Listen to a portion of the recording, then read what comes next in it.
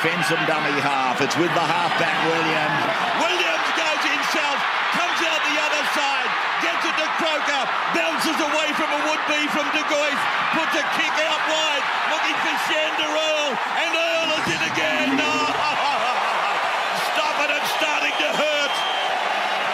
Can't hear, mate. Rugby league. Rugby league. Hello and welcome to episode 7 of the Supercoach Playbook pre-season podcast. I'm your host, Tim Williams. Joining me tonight is the Supercoach Spy. Spy, how are we? G'day all, mate. Very teased by last weekend's trials. This weekend coming up, all I want is some footy. But look, we're a week away, so I'm ready to go. I've had some good chat on social media during the week, some good banter from old SC Brew. So keep it coming, everyone. It's been very good in the lead up to round one. Yeah, which it's heating up pretty quickly, both on the field and there. The social media chat's been awesome, so plenty more of that to come. With us tonight is 2019 Supercoach champion Des Krieg. Des, how are you, mate? I'm good, mate. How are you guys going? Good, mate. Very good to be here. A bit of rain coming down outside. Bit of excitement after the weekend. So, yeah, we're good to go. Boys, tonight we've got heaps to talk about. We're going to recap all the trial action from the weekend, look at the guys that caught our eye, perhaps a bit of a look at the guys who went off the boil a little bit. We're also going to look at how the lack of cheapies has impacted our team selections this year. There's been a lot of questions on that. We're then going to look into the stack of questions we got on social media throughout the week. We should have a fair bit of time at the end for that, so that'll be good as well. Guys, if you haven't looked at the site yet, jump onto scplaybook.com.au for a stack of our content from the Spy, Des, myself, Walson, and a bunch of others. You can also get us on our social feedback at scplaybook1. We do have a subscription service in place, $30 for all our NRL content, $40 for NRL and Big Bash. I've been doing these massive analyses. It's taking me about 6 hours a day to get them all together, 2,000 words plus of every player in every team. So jump on and have a look at that if you'd like to. I did a Dragons one yesterday that's free to read if you want a bit of an idea of that. Guys, the season ramps up next week. Action starts in the NRL round 1 next Thursday night. We'll be looking to do 2 podcasts, myself and the Spy on Tuesdays, then myself, Walson and Des on Wednesday. So keep an eye out for 2 of us next week. Anyway, let's get into it. We've all taken a bit of a look at the trials from the weekend and jumped onto the things that have piqued our interest. The big one, and a lot of questions coming for it this week as well, is Moses versus Cleary versus SJ. It seems to be getting harder and harder by the week. Guys, let's say you have to pick one of those guys. Who are you going with? Des, I'll start with you. Yeah, the more I've been thinking about the halfback position, the more I've sort of realised it's much the much right now. Like they'll probably all average roughly around the same amount of Supercoach points. So I think for me, Cleary and Moses are more sturdy than SJ injury-wise. So I think it'll have to be one of those two. But yeah, I'm starting to think that the halfback position will be somewhat sort of irrelevant to start the year. Yeah, well, do you think that the initial decision, it's just, as you said, it's much of a muchness. We know they can all go high. We know they can all go low. Are you thinking, Des, there's a fair bit of luck in the decision? Like there's only so many factors we can look at?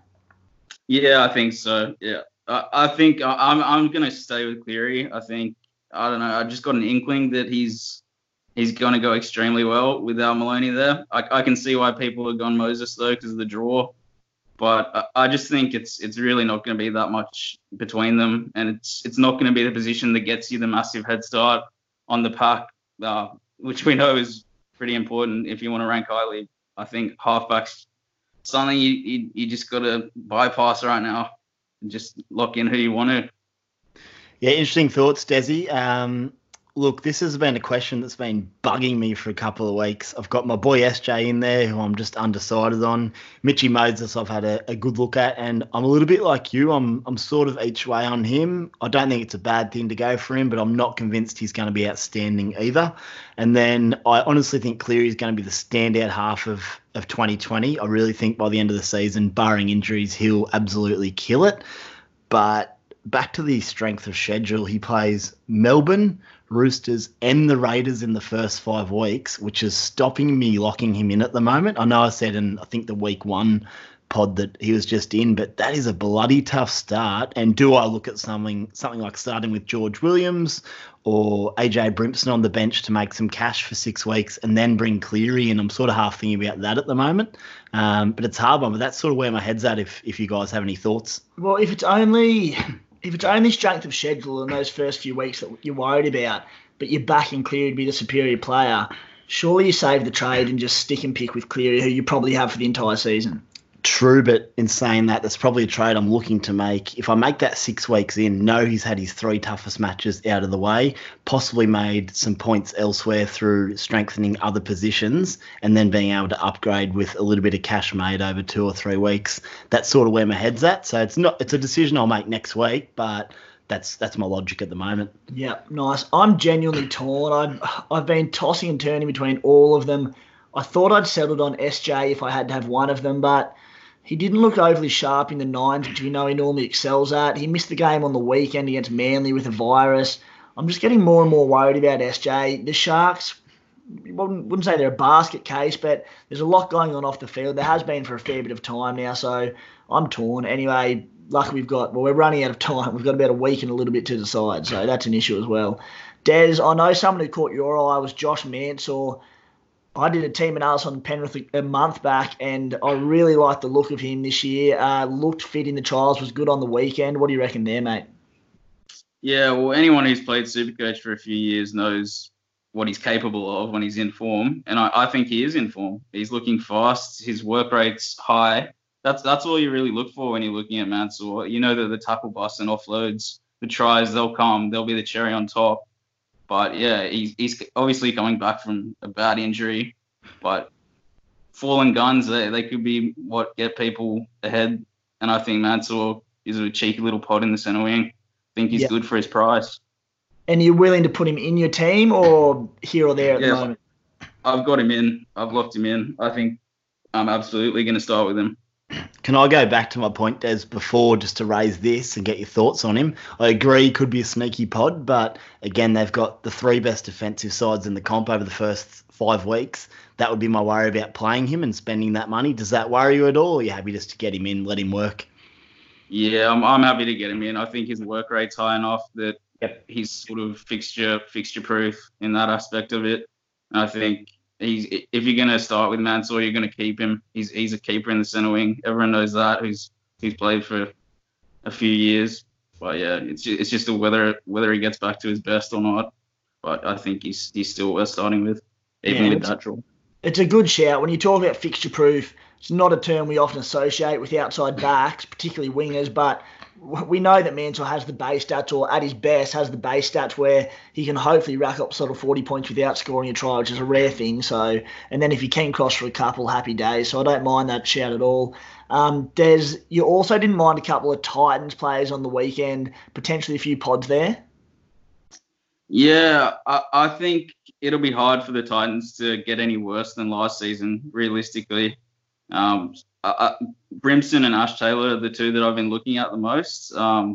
They sort of remind me of the Moses and Gutho combination that I started with last year. And we know if a team's going to bounce back, then it's normally the halfback and fullback who are going to reap the rewards Supercoach-wise. So, I mean, I'm not saying the Titans will make the 8. Like, they won't. But they won't come last is what I'm saying. There's points on offer in that Titans team. They have attacking prowess. It's normally just the defense that lets them down. So I think the Titans will score points. I think people will be surprised. Yeah, I don't mind the Titans either. I actually said last year on paper they looked okay to start the season, but things didn't go their way. But going back to Brimson, had a little look last night at him while I was trying to sort out my halves scenario. He started 12 games at fullback in the last 2 years where he's played the full 80 minutes. And he's averaging just a tick under 56. So for what he's priced at, we know how explosive he is. If he gets that starting role, then you could, in my opinion, do far worse than locking him in, even if it's a bench role and you look to maybe play him against weaker sides. He's right on my watch list at the moment. What's he priced at, do we know? He's around 350k, I think. 350. So it's about a 38 average from memory. So if he can average 50 plus, which I really think he can, that's good money, good points, and then you can upgrade from there. Yeah, nice. And I really like the shout, and there's been a few people that have sort of brought up Ash Taylor and AJ Brimson, and we'll get to him in a minute, but I'm going a little bit cold on George Williams, but I feel like we've almost got to pick him just because of the lack of cheapies, even though he's a little bit above cheapie range. And you look at Ash Taylor, who we've seen him be not a Supercoach gun of the past, but certainly I think mid to late 50s averages. and he's a lower price than him. So, I mean, it's very tempting there if you like me and you are going cold on George Williams. We'll get to him in a sec. Valentine Holmes kicking goals over Kyle Feld at the Cowboys. Spy, interesting for you, mate. Yeah, I was sitting there Saturday night and I was actually down the coast and had a bit of trouble watching the trial games with the internet reception, but I managed to watch a bit of the end of that game. And when I noted that Holmes was kicking over Kyle Felt, it's just justification that if it was someone you were going to take a punt on, Valentine Holmes, I'm not personally to start the year, but if you were interested, then that's just justification that if he is going to kick goals, it's something he can really do. Because he wasn't going to be kicking. I just think he'd have to put a line straight through him at fullback. But so far he kicked in the trials, and I believe Felt was on the field. Correct me if I'm wrong, anyone, but that's a huge tick if you're interested in him. I'm so happy about that because Felt, doing the analysis, again, it was about a month ago on the Cowboys, and when we weren't too sure who was going to be kicking goals, and it looked like it could have been Felt or Val Holmes. You add an extra 10 points onto Felt's average of 50, a guy who didn't score a heap of tries by his standards last year. He was going on to average about 60 points, and there was this really slight temptation in me to go Kyle Felt. I knew how stupid it sounded, so now that's just diminished any hope of that, thank Christ. But the maths did add up, so maybe we've missed a trick. But anyway, not to worry. And all right, the really interesting one, we spoke about Nathan Cleary before, but we talked about our dearth of cheapies on offer. It looks like Jerome Luau is now, he may or may not be, but possibly losing his stranglehold on the halves position there alongside Cleary at the Panthers. Matty Burton's been pretty impressive in the trial games. Des, do you still see Luau getting the start in round one? I mean, we're going to have a good cheapie on offer, but job security is an issue. Yeah, I think he'll start. I read something today that if Coruscant is going to get spelled, then Luai is going to come in and Burton will come off the bench in the 14 role. But personally, I've thrown in Billy Walters over Luai. I just think the cloud is too much hanging over his head. It's just not worth the risk. I think his ownership will plummet over the next week or two. Yeah, I think on that, whoever gets named round one for Penrith, he's a pretty good cheapie. I mean, I think it would be unusual for a coach to start a guy, give him confidence in round one, and then suddenly drop him 2 weeks later, unless he was disastrous, of course. So pending cheapies, who's available, where does Billy Walters get picked? I'd be pretty happy to lock in whoever gets named in the halves with Cleary next week. Yeah, one of the Brisbane game, they got dusted by the Titans on the weekend in their trial game. Tony Staggs is a guy who's caught the eye of myself. I know he's caught the spy's eye. Jermaine Asako's fallen off the radar, seemingly just out of nowhere at the Broncos. Jack Bird looks to be the number one fullback option. He's become a real serious pod this season. Staggs should be taking over the goal-kicking duties, which is massive for his Supercoach credentials. Spy, you're pretty keen on him. I love Katoni. I think he's one of the best young players in the NRL.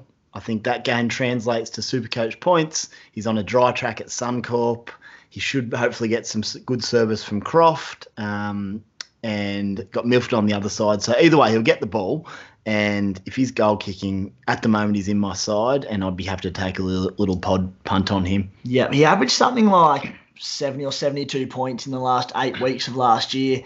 He didn't do anything too dramatic there. He might have turned up on one occasion, but I'm with you. I love the way he plays. I think Brisbane are in for a big year, as much as I hate to say it. And I think Staggs, with the goal-kicking duties, could be in for a big one. Des, any interest in Staggs for you? How much does he cost? Staggs is about $450. Yeah, about the 450-60 range.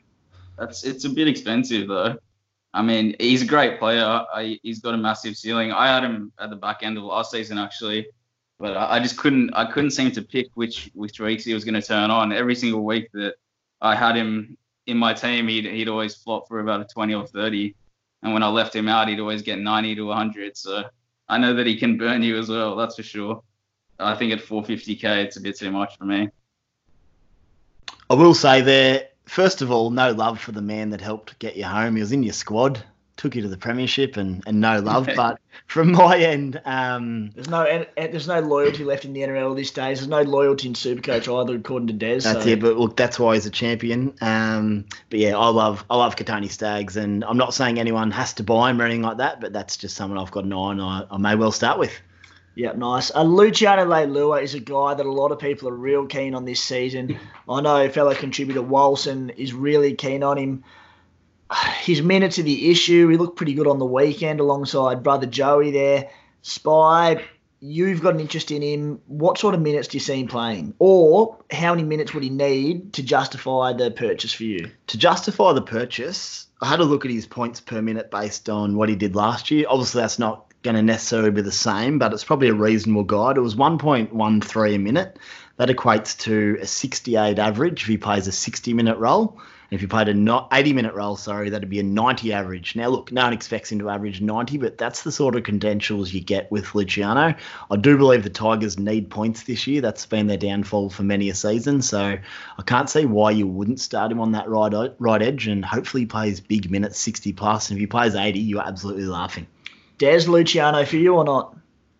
Yeah, I've got him in, but I'm still 50-50. It's really like flip a coin on him. I like his ceiling. I like his. He really does have credentials. His PPM's high.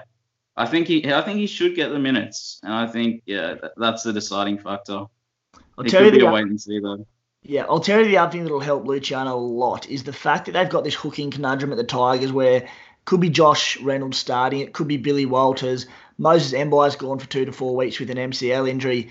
They have to sort of pick one of these Walters or Reynolds at 14, which means they can have 3 sort of middle or edge forwards playing with a hooker there, or a utility, should I say. So that bodes really well for Luciano's sort of 60 to 80 minute credentials. Absolutely, it's a really good point there, Timmy. I'll also add that on the trial on the weekend, I think he played about 60 minutes, and whilst trials aren't everything, his point scoring was around 60, I believe. So again, that's just a bit of extra enticement to lock him in, hopefully. Yeah, I say it over and over again, and we don't need to look into trials too much. We had a good indication, and it helps us pick our sides, but don't overdo it. Going against that theory, Liam Knight, I thought was exceptional on the weekend. He really impressed me. I didn't have him in my team. I now do. He played decent minutes there, which was an indication that Wayne wants him to play decent minutes and wanted him to have a good hit out to make sure he could do it. But he just looked agile for a big fella. Most importantly, he was offloading, which I didn't think I knew he had one in him, but not as prolific as he did. He was offloading at nearly every chance he could do. Maybe that's Bennett trying to make up for the loss of sort of John Sutton and Sam Burgess there and get that second phase play for the guys like Cody Walker and Latrell Mitchell. Liam Knight, I don't think I can not have him now. You know, we can't have all these sort of guys around 450k, but he looks the goods to me, Spy. I agree. I was unlucky enough that my feed dropped out about 15 minutes into the Charity Shield, but I had a look at his numbers later on, and they're outstanding based on last year as well, and big minutes hopefully this year. I think he's a really good selection just to get those points ticking over early in the season. Yep, Des, Liam Knight. Yeah, I'm looking to bring him in somehow. I think you have to have him with those sort of numbers. He's at 450k if he's starting lock. He's pretty much a Cam Murray prototype from last year. That's pretty much what Cam Murray started at last year, around 450k. So may as well get him in, I reckon. Yep, not a bad wrap there. And speaking of Cam Murray, he played on the edge. We didn't get a great look at him. It was a pretty scrappy game, as pre-season fixtures tend to be. I'm still really keen on him. He'll be in my team round 1. Tell you one thing, I thought Cam Murray was going to be playing on the right edge, and I think that was a pretty general consensus before teams were named last week. But playing on that left edge outside, you know, Cody Walker, Latrell out the back, Braden Burns on his outside, that's massive for me, Spy. Are you keen on Cam or not? I am. I just don't think I can fit him in, unfortunately. I saw his numbers from Saturday night, and the work rate was still huge. If he's sitting outside Cody Walker and still being able to run that short ball inside the 10 off Damien Cook, man, it would be hard to watch him because I love him, and if he's not in my side, it'd be very scary viewing. Yeah, and I know Des and me disagree with that one on Cam Murray, and he's the champ, so I won't throw to him. I'm the host, which is the beauty of this. I can ask what I want to ask. So Des, we're not getting your thoughts on Cam Murray because it'll come back to bite me. Speaking of the cheapie scene, it now looks more and more like Jason Saab and Tristan Saylor are going to miss out on the wing spot at the Dragons. It could still be Saab, but Michaeli Ravalawa, the Fijian, started there on the weekend. Des, are you thinking it's hard to say, I know, who it's going to be, but based on the fact that he started on the weekend in a pretty strong Dragons 13, is it going to be Ravalawa? Is Saab gone? Yeah, it is really hard to say. I think that if they'll probably give it to Ravalawa. I don't see why they wouldn't start Saab if it was going to be him. I think it'll be Ravalawa. He's got experience there from last year. He played pretty well last year, I thought. He was a good cheapie. Yeah, I think Ravalawa will only get better if he plays. He was pretty raw last season. And I'd have to think if it's your last big hit out before round one, you're not going to name a winger that you didn't have in mind for round one. Things could change, of course, but I think Ravalawa looks like he's starting. The beauty is, come next Tuesday this time, we'll know exactly what's happened. We can start really looking at our sides properly because we'll know the team lists. Yeah, and the issue there is that it's looking more and more likely that we might have to start one or two non-playing reserves in our team if cheapies are that grim. And Saab's a guy that you can see playing maybe relatively early in the competition, but at 270k, he played 3 games last year and averaged about 40 points, scored in, I think, 2 or 3 tries in that time. That's a lot of money to be carrying for a bloke who may not play. So it's he scored every game he played last year. I think all 3 of them, and his base stats were pretty poor. So, look, I personally, there's no way I'd play him if he wasn't named. But each to their own, and it could be an option, of course. Yeah, the Raiders knocked off the Bulldogs 12-10 up in Port Macquarie. SC Playbook contributor Sammy Williams scored the match winner and kicked the goal. So happy days representing our team there. Again, not a great trial to go much on, but the one thing to note was that Joey Tapani, who's a pretty popular purchase for round one at a nice little price there, he was really good. He's a guy I've had in my team, confirmed in my team ever since John Bateman went down. I see him playing big minutes along with Corey Horsburgh. Horsburgh was good as well, playing on an edge, which we knew it was coming, but that was more of a test than anything. He went pretty well there. Des, Tapani, Horsburgh, yes or no? Yeah, yes to both of them. I think I'm going to have both absolutely locked in by now. It's just a matter of whether I don't know. It's hard to fit in both Horsburgh and Knight in that front row, but they're both so appetizing. It's another one where it's just 50-50, and it might not even come back to really matter. They might average the same sort of scores, I'd suspect. Yeah, it's a fair point. I definitely has Horsburgh locked in. He offloaded a few times as well on the weekend. He did say after the game that there were possibly a few silly offloads, but keep him coming, Big Red. That's excellent points. And Tarpany, I'm going to reserve my judgment till Team List Tuesday and see how my money's looking. But I've always been a little wary on him just because he burnt me a while back. But certainly the credentials are there. He's a very good footballer. If he's getting those big minutes, then points galore potentially if it goes your way. Yeah, guys, there's obviously bias here with Sam Williams, but I'm getting a little bit cold on George Williams. The more people I speak to, and the more I'm looking into these lack of failed playmakers and backs that are coming out into the NRL, and I can't help it. And, I mean, again, you can't go much on the weekend's game. George held his own. He was solid, but he certainly didn't do anything too enterprising. On any other given year, tell you that much. I'm considering guys like Brimpton and Ash Taylor as alternatives, particularly if Billy Walters gets named to start at hooker.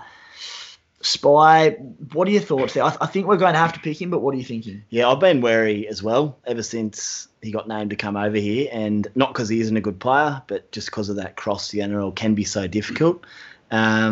Look, I think it's one of those things though, everyone's picking him, so if you don't take him and he suddenly averages 60 plus in the opening weeks, you'd probably be filthy. But as Des has said before, it's about taking a punt at times. Maybe you take someone like Taylor and see if you can outscore him. It's a really big call for super coaches. But I guess from my opinion, at this stage, I'll lock him in, and it's someone that you can trade pretty early if you think he looks really poor. But it's a big call. The halves is tough this year. Yeah. Quickly on the Tigers before we finish up on the trials recap, very significant in that Benji Marshall kicked a few goals on field while Adam Dwayne was on the field, which I wasn't keen on Dwayne regardless, but for mine, if Benji is the goal kicker, which has come out of nowhere a little bit, I don't think you can even consider Dwayne. Spy, what are your thoughts there? 100% agree. I don't mind Dwayne if he's kicking, but that's super concerning, and you probably won't know until they actually start playing next weekend. So that's huge watch, and I think for me, you can't take him under that. I'd rather like a Zach Lomax or another cheapie. Concerning is probably the word. Des, what do you reckon, mate, on Adam Dwayne? Yeah, I've shipped him off out of my team. I completely agree with you guys. I think there's better options at 320k or whatever he is. Lomax is definitely one of them. I think he's just more consistent. You know that he's probably going to kick goals, so I don't see why he wouldn't pick Lomax over Dewey. Yeah, I'm with you, mate. Moving on now, let's get into the cheapie tactics. And I want to have a look at how the lack of cheapies has impacted your team selections for round one. And I know it's a pretty in-depth sort of question there. There's a lot of different tangents you could go on, avenues to answer this question. But the way I see it is this, and stick with me because it is pretty deep. I think you can go a guns and sort of average or less than average cheapie strategy, or even non-playing reserves, getting in these 170k guys or even 200k guys who they might not make any money for you, but it allows you to get a bunch of guns in your team. I think what happens there is you get good early season points, but you're really putting your squad at risk of getting no value and generating any cash, burning a lot of trades to get any decent money makers in your team. Option two, which I think is a little bit more popular, is having a mixture of guns, plenty of mid-ranges, and a few decent of the better cheapies and maybe a couple of non-playing reserves. In this case, your points might suffer early in the season, but in the long-term view of things, I think your team value is probably going to improve. It'll set you up for the long run. Des, if any of that made sense, and thoughts, mate, and just on the general cheapie scene, in general. Yeah, obviously, yeah, I agree. It's the year of the mid-ranger. I think there's enough good mid-rangers that it sort of counteracts the lack of quality cheapies we have. And I think super coaches will just need to realize that making money won't be as easy as last year.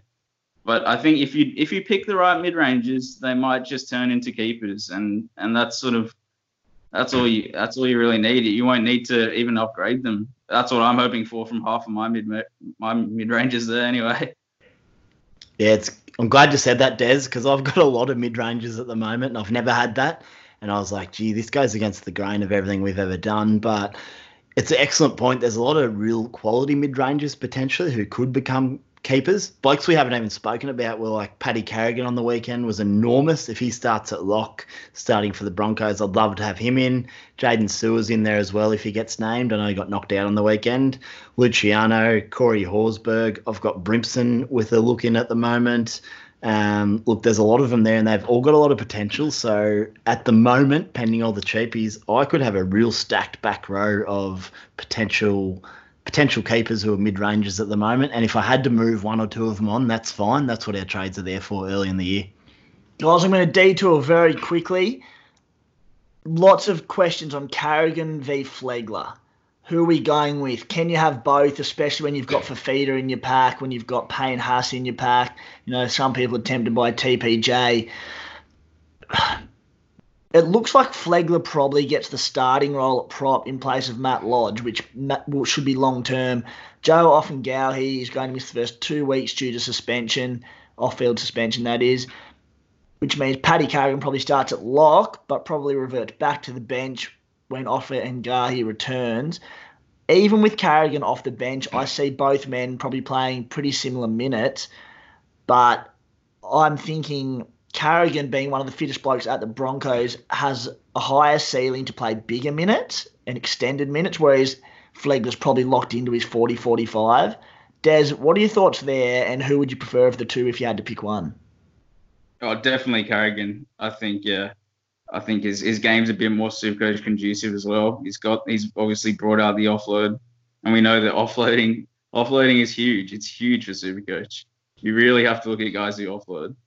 Yeah, and so how about, hypothetically, Offengauhi is playing in round one, Carrigan's named on the bench, Flegler named to start. Does your decision change or not?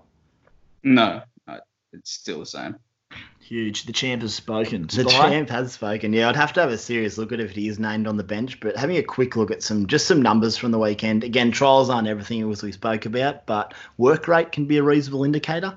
He had 20 runs, 35 tackles and only missed 2, and a bunch of tackle busts and an offload. So that's a pretty damn good performance and something that it makes you go, hello, mate, and tick some boxes. So that's what really got me interested. And he's a bloody good player as well. So he may hold the position. Who knows? That's sort of the upside that Carrigan has. Yeah, nice. Continue on with how the cheapies have impacted our selections. The more and more I look at it, I don't think you can start the season with Damien Cook. I know that he could drop below 20% ownership and be like one of the greatest pods of all time.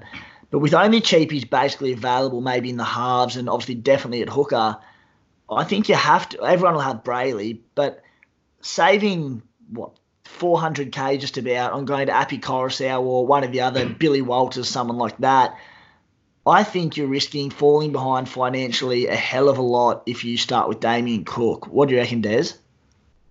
Yeah, I agree. That's pretty much why I've backflipped on my article a few weeks ago saying that Cook was pretty much a lock in. You can just lock him in. I mean, you still can, no doubt, but I think the cheapies is just, yeah, you have to go Coruscant and Brayley, I think. Otherwise, you just fall behind the pack in terms of all the other positions. I do agree with you, boys. However, I don't think it's as drastic as that. I think if you started with Cook, he could still be outstanding for you right up to Origin. You'd obviously lose some depth elsewhere, so it depends who's named next week.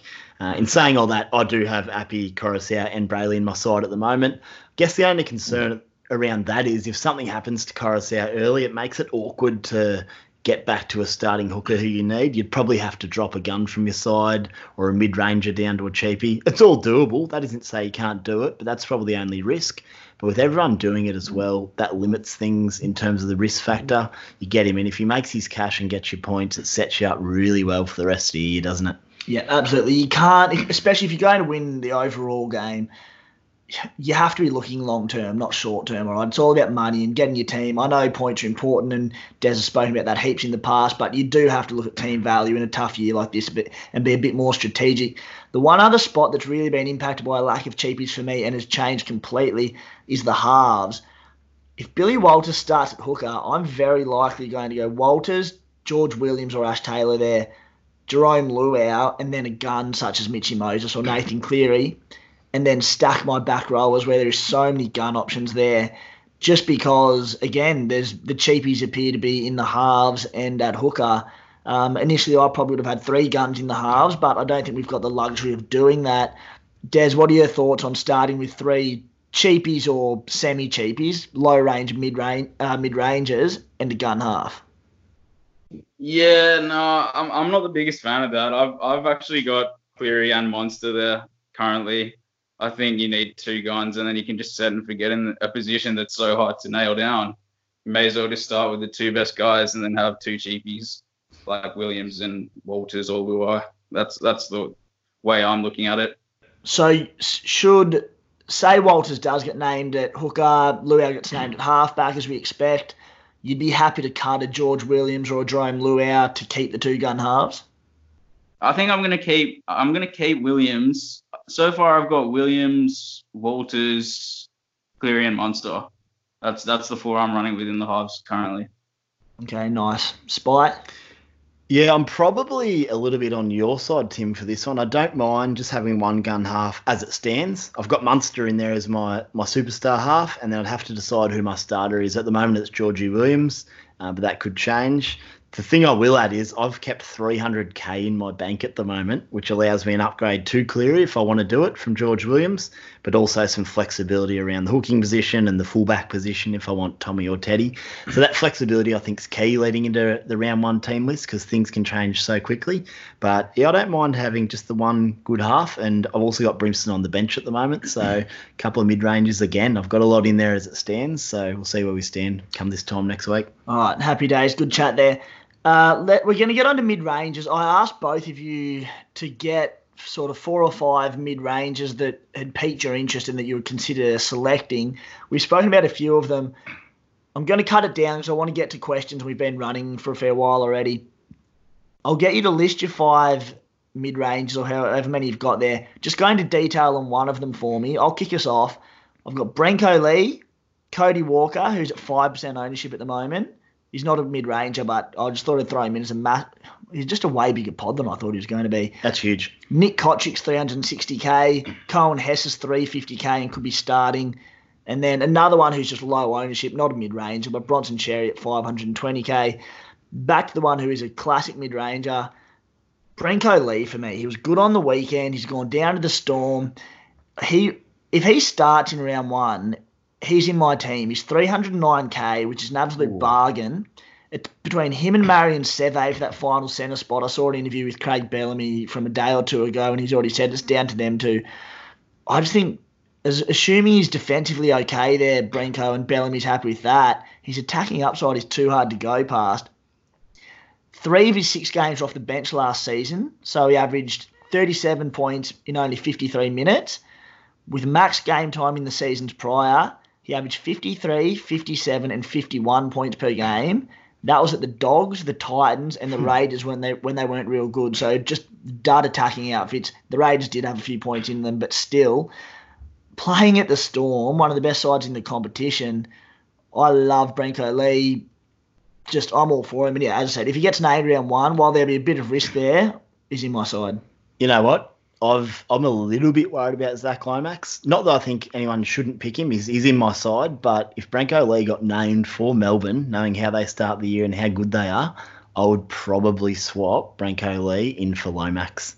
That's a big call, but I think I'd do it. Yeah, and we'd be in a position where if Brinko got dropped or struggled, Lomax went on fire, you just trade them round 3. You know, we want to be limiting trades as much as possible, or the potential for trades, should I say, when naming our round 1 sides. But we do have that luxury of doing it before prices change. Des, I'll jump over to you. Who are your mid-range options? Tell us about one of them. Yeah, my 5 mid-rangers were Jack Williams, Braden Burns, Jesse Ramian, Simonson, and Ash Taylor. I've been looking at Simonson. Like, I know last year he was a bit of a letdown for everyone who brought him in, but I still think he's got potential. He really does. I saw him he was hitting his straps a little bit towards the back end of the season. You can see that he does have potential. He has Supercoach caliber to him. I think if the Raiders start clicking a bit on his side, he might really surprise with some big scores. Yeah, nice, mate. I like that shout on Simonson. He's cheap. We know he's got the attacking output. And then the other thing, which is if he is a guy you're going with regardless, he's also 1 injury away from playing fullback, in which case he'd be a massive option. So happy with that. Spy, what have you got, mate? I won't go into anyone specific. I just want to reiterate how many mid-range forwards there are. Des, you just mentioned Jackie Williams. He's such a good player, and he'll come right into contention for me if named to start next week. We might try to do some digging on the minutes at the Sharks, what their rotation may be. But again, just having a quick look at my forwards with Horsburgh, Luciano Leilua, Liam Knight, Paddy Carrigan, Jaden Sewer. They're all guys that could score, 50 plus for me at a cheap range, build their price, get me points, and just set me up for the season. Whether they all stay in my side come next week, I'm not sure, but it looks pretty good to me on paper at the moment, and I don't mind any of those guys. Beautiful. And that ties into our first question perfectly from Dom Politano. If you had to pick one of the following, who would you go with? Horsburgh, Tapine, Flegler, or Carrigan? Des? I'd go Tapine, I think. I think he's got the most caliber out of all those guys. That's a bloody tough question. I would say almost Carrigan, except just that concern around Joe Offengahe coming back. So I'm going to go Red Horse, Corey Horsburgh. Yeah, I like Joe Tapine because of his upside, but I think there's a fair bit of security in Corey Horsburgh, especially with Tapine's injury history and Bateman coming back. So it's big red for me as well. Cyril Jenkinson with a good shout. Guys, there's been no talk of Nofaluma as a pod. He was good again on the weekend in the trial game against the Warriors. He's flown under the radar. Why are all the experts going for such low-cost centre wings and ignoring a gun like him? Could be a real pod. First 4 games against the Dragons, Knights, Dogs and Warriors. While everyone else accepts their 30 points from Lomax and code, Nofa will be breaking tackles for a regular 65-plus scores. Not a bad shout, Des? Yeah, I mean, he's 600K. You can't really guarantee that he's going to get 65-plus scores, though. He relies on attacking stats. So if you want to spend 600K on someone, you want to spend it on a forward because they're just more consistent. It's as simple as that. Yeah, that's it. And that's the reason no one really vouches for the high-end centres to start the year. I definitely agree Nofaluma could be outstanding. And you know what, mate? If you want to put him in your side, go for it because he could go off, like you said, especially outside Luciano and BJ Leilua and Benji. They're all good ball players. and his base stats are outstanding. One thing that often worries me about Nofaluma is his spot isn't secure. He's not great defensively at times, and he did it again in the trial on the weekend. If you have a look at the try the Tigers conceded, he shot up and got a bit lost in no man's land. I know with a coach such as Madge Maguire, that would worry me that he goes, we can't have that. But again, back to that thing, he's got great base stats, could score tries. If you want to back yourself in, go for it, but just know that you could get burnt if he doesn't go big because it's a lot of money to spend on a volatile position such as centre. Ryan Patton asks, any love for Joel Thompson? Sorry, mate, but no love for Joel Thompson. Love him as a bloke, does a lot of good things for the game, but Supercoach-wise, he's just not relevant. Billy Robinson has a really good question. Is Zach Lomax still a good pickup after the horror show against the Bunnies, or is he this year's Jordan Kahu? Quick digression there, little story for you. Last year, I may have told this on the show already, so apologies if I'm repeating myself, but I tossed and turned over Chance Nickel-Klokstad and Jordan Kahu to start last year. I went with Kahu, of course, despite being a Raiders fan, despite being a Chance fan. Spoke to him pre-season, really liked him, watched him play the trial game last year, went against it. I stuck with Kahu. It cost me a couple of $100,000 and it was the worst thing I could have done last season. What a dagger. But he raises a good point because, I mean, I know Zach Lomax scored okay last year in about 55 game time. Des, do you think he has a point there? Yeah. I mean, I started with Kahu as well last season, so you're not alone. I started with Kahu and CNK.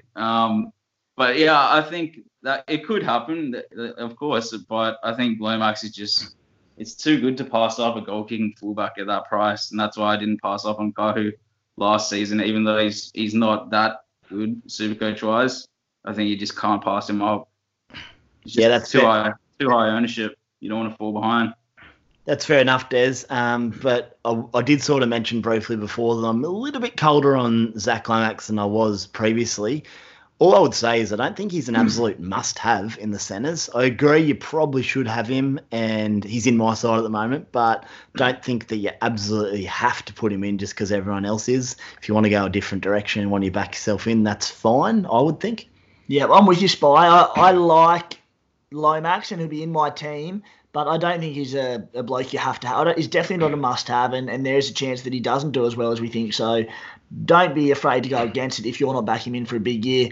Connor Fordry has a really good question.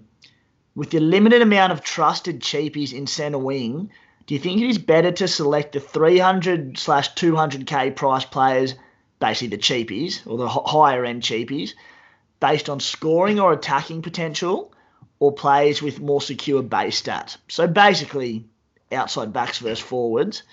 So if that all made sense, which hopefully it did, I'm going to jump in and say I'd be looking at another element, and that's job security. Because there is such terrible job security around all these guys, I'd just be looking at the bloke who looks set to play 5 to 10 games and definitely get a run. Points obviously have to come into consideration, but I'll be going job security over both of those factors early in the season. Des, what are your thoughts? Yeah, I'm with you, but if we're going off the other two purely, I think base stats is more important. The game is so reliant on base stats. Like, they're pretty much everything. 70 to 80% of your points across the Supercoach season will be base stats. Okay, so you have a guaranteed 35 base from a bench forward. Say they get 35 points for the round, 35-40. Or you have an outside back at not such a great team, could get 20, could get 80 with a couple of tries. You'd be going the forward. No, I'd be going the back if they had a ceiling of 80. I've tweaked those stats a lot, so it was nothing against that. But yeah. Spy? Yeah, it's a good question because I'm not necessarily massive on cheapy centre base stats. I think any cheap centre is going to probably rely on sort of attacking stats as well. So whoever you pick, you're probably going to want them to score tries. I don't know if anyone who's a cheapie in the centres is good enough to have the base stats to warrant picking them. I agree with what Des says. If you had someone that you knew would do the work and get you lock in at least 30 for you, then that would be fantastic. But I don't know if there's many of those guys around. So maybe have a look at who they're playing, what backline they're playing on the end of, and think who's going to potentially score the most tries early if you're going to go the cheapie centres. That'd be my thoughts. Beautiful. Zach Smith, a proud Cooma stallion, he asked just a few to raise in conversation, which I'll take because he's asked about Sean Kepi and Tyrell Fuimaono. I spent half of preseason doing up a cheapie analysis of 52 players or something silly. So I've had a good look into these guys, and I really like Sean Kepi, to be honest. There's not a lot of forward depth at Manly. Jake Chaboyevich is going to miss the first few rounds. Who else? Adam going to miss, looks like the first few rounds, potentially up to the first month. I don't know how many minutes Tapau will play there, but Kepi is an outside chance at even getting a starting role. And even when these guys come back from injury, I think there's decent enough minutes for him there at a very low price. So very keen on Sean Kepi. I have him very high up my ratings for Kepi, for cheapies, should I say. And Fuimaono's a guy. He's moved to the Dragons. He looked really good in the Charity Shield on the weekend. A few injury concerns and a few other things at the Dragons. They do have a lot of depth in the forwards, but I can see him maybe sneaking onto the bench, but they just have a lot of big minute forwards. So just if you do pick him, be very cautious because I don't think there's going to be too many minutes there. Moving on, we'll do one or two more and then we'll finish up here. What have we got? Which is the better or safer way for me to go? Api Coruscant and Taumalolo, or Damien Cook and Tom Burgess? Des? Coruscant and Tamalolo, without a doubt. Spite? 100 million%. That is my combination at the moment of hooker and second row, and Tommy Burgess steer clear for sure, mate. Yeah, that was a question from Casho. John Pappas, I'll jump in quickly here. Arrow or Nathan Brown? Definitely Jai Arrow. He could be on for increased minutes this year and could be a serious buy at about 570k. Nathan Brown, the Parramatta just have a stacked forward pack this year. There's just not enough minutes on offer with Nakora there. They've got Nakora, they've got Ryan Madison, they've got Sean Lane. I just don't see Brown getting as many minutes as he needs to become Supercoach relevant. As well as that on Brown, he's just a walking injury. He plays so hard, the guy. He's not that big, and he either gets himself knocked out or hurt. I started with him last year because his work rate's so good, and he got hurt within a few rounds and burnt me pretty bad. So, yeah, steer clear of Brown is my tip. Cool. Here's a question from That's Plummin, and we might wrap it up with this one. It's a good question, and I've had a good think about it, and I've looked at it. Do you subscribe to the theory that middle forwards generally start the season with reduced minutes due to warm weather and or lack of match fitness, i.e. Taumalolo? And if so, how does this affect your initial salary cap distribution? Des? Not really. I don't think it's really relevant for someone like Tamalolo or even Jake Chaboyevich, those sort of guys. Those are the guns that you have in your side anyway, so you know sort of what minutes they're going to get. So I don't really subscribe to that theory at all. Yeah, I've had a stack of a look into this, and generally speaking, they will play close to their regular minutes from round one, injury and whatnot, pending from preseason. There will be guys who will need the match fitness and will start a little bit slower. Taumalolo is not one of them because I've had a really good look into his minutes to start the season. But jump on NRLSupercoachStats.com.au. You can bring up all the stats from players from last year, the year before. And if you're looking at guys like Tapau and Andrew Fafita and all these fellas, you can have a look at what they started the season with, and that'll answer your question for you if you have any issues. So check that out. Spy? Very good question and a very good name. That's Plummin. The only reason I'd look into that at all is, say it was round 1 or 2 and you know a team's got a couple of Sunday afternoon games, potentially it could be 30, 35 plus degrees. I know there was a game at Brookvale a year or two ago. It was about 40 degrees. Someone got trounced that day from memory, but it did mean the middle forwards got a lot of rotation. But in saying that, there's not many days that are going to be 35 plus. So I wouldn't not pick someone because of it, but it is, the logic's there. I do like the logic, but don't overthink it. Yeah, good stuff, mate. Des, thanks for coming on again, mate. Always a pleasure. Excited for next week. Cheers, Des. Spite. Thanks, lads. Been very good again. Good fun. Thanks, guys.